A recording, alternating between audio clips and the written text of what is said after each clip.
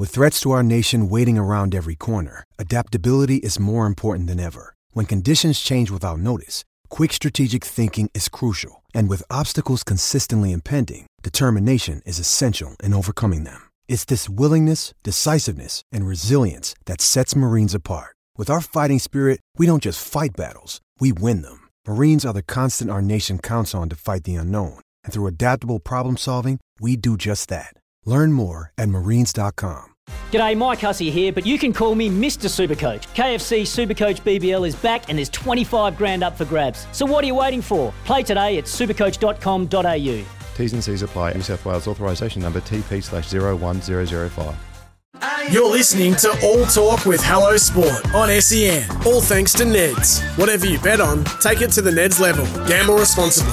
This week, our guest is leading NRL caller, Dan Ginnane. It seems like, well, I mean, I haven't worked in it, but like it's a fun job. You know what I mean? You get to sort of work with a bunch of different sort of former NRL stars. I've got to say, there's not as many egos I've found. Gus was a unique creature. there were days where Gus wouldn't speak to us on air. The moment the microphone came on, he was unbelievable.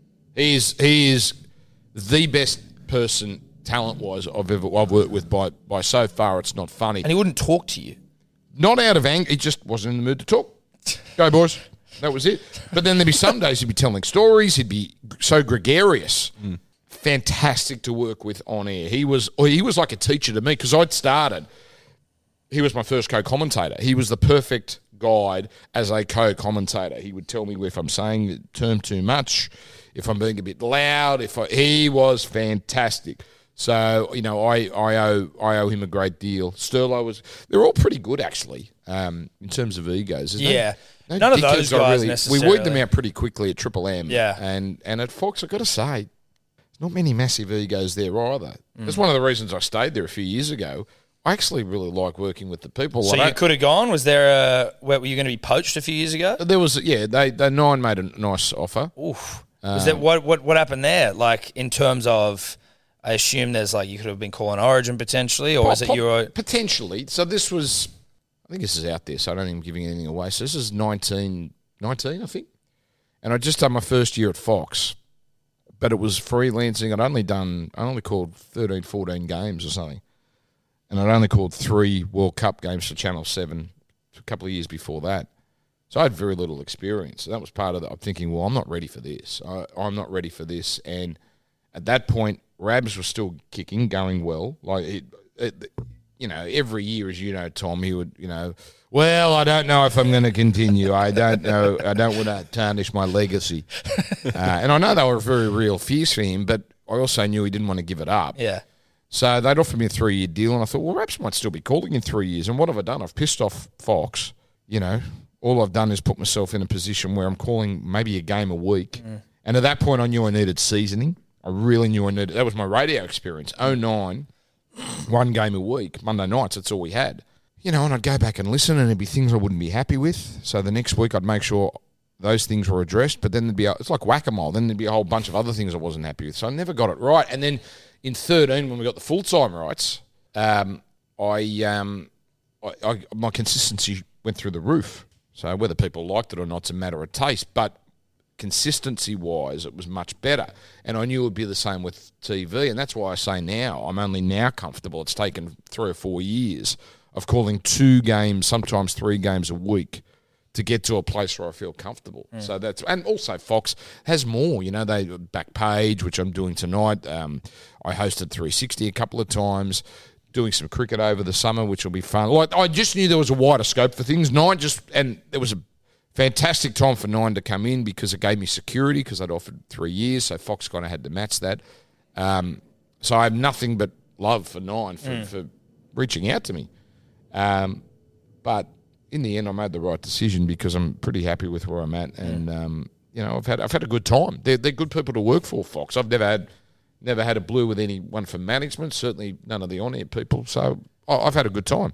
Was it ever a consideration of yours, like with the Nine offer, where you just go, geez, I don't really want to try and fill Rabs' shoes, so to speak? No one can, because Eddie. I know, but I know that, right? And so to follow the greatest of all time would be daunting for me, and it potentially might scare people off. That didn't bother me. Oh, I would have been hammered. Eddie, I would have been hammered. If I'd left Fox, can you imagine the pieces that would have been in the Telegraph and the Fox? They would have killed me. All right, they would have killed me. Yeah. It's But I was with game. that. I've been hammered in the past. Doesn't bother me.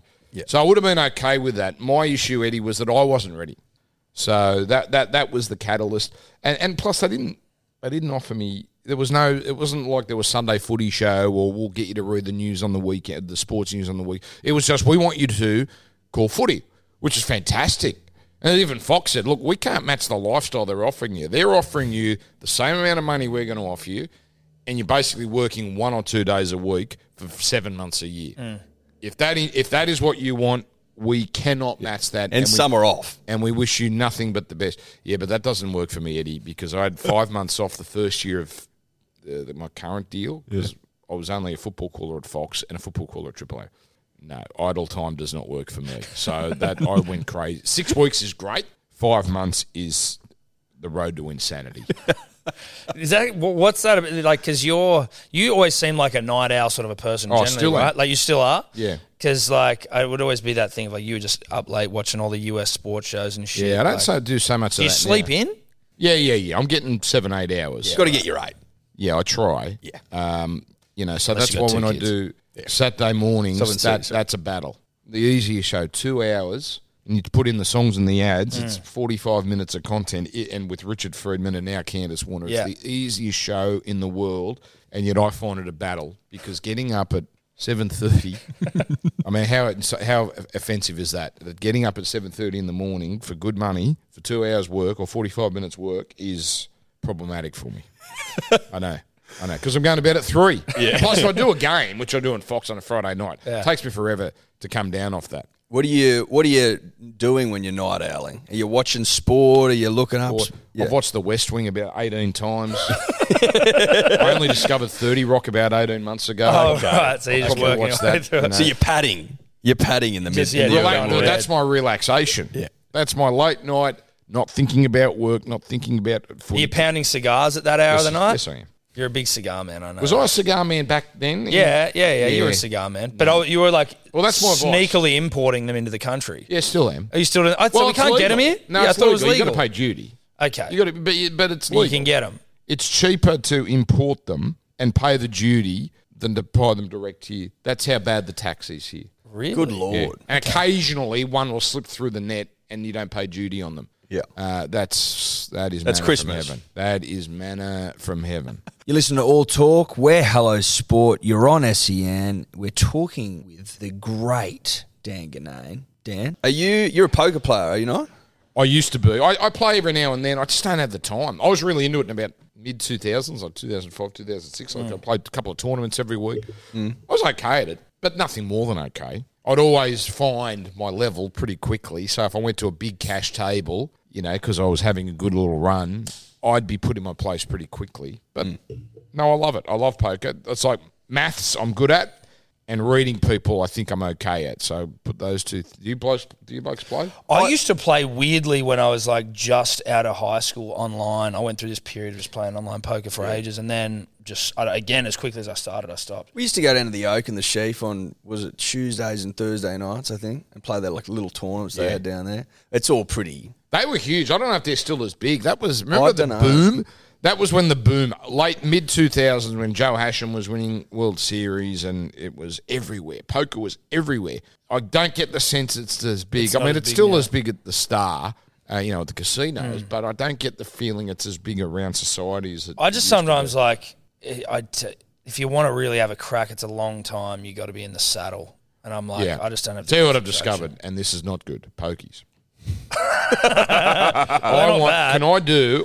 You talked about. You asked me right at the top, what podcast would you like to do? And I said, whatever no one else is doing. Yeah. I want to do a pokies conversation podcast because I have theories. Everyone has anyone that plays pokies has theories on when to change the game, when to change the denomination. Yeah. If a machine is hitting, do you keep hitting or do you try something else because a machine can only hit? I tell you, there's a world of conversation. I'm a short time is a good time player because I think every press you're closer to defeat, right? You're playing to the percentages. They're built to beat you. Yeah. I will play $10 spins, but only for a very small amount of money. Yes. So I might be there for literally 90 seconds. Yeah. Right. So I'm not there for the entertainment value. I'm there, bim, bam, boom. And if I'm out in 90 seconds, so be it. Are you a Dogs fan? I'd like Can't to see be them do now. well. Neutral. I sort of fell out of love. My last bit of Dogs fandom was getting drunk because I wasn't working at the 2004 grand final when they played the Roosters. Took a mate out with me. He wasn't a Dogs fan, but he came with me.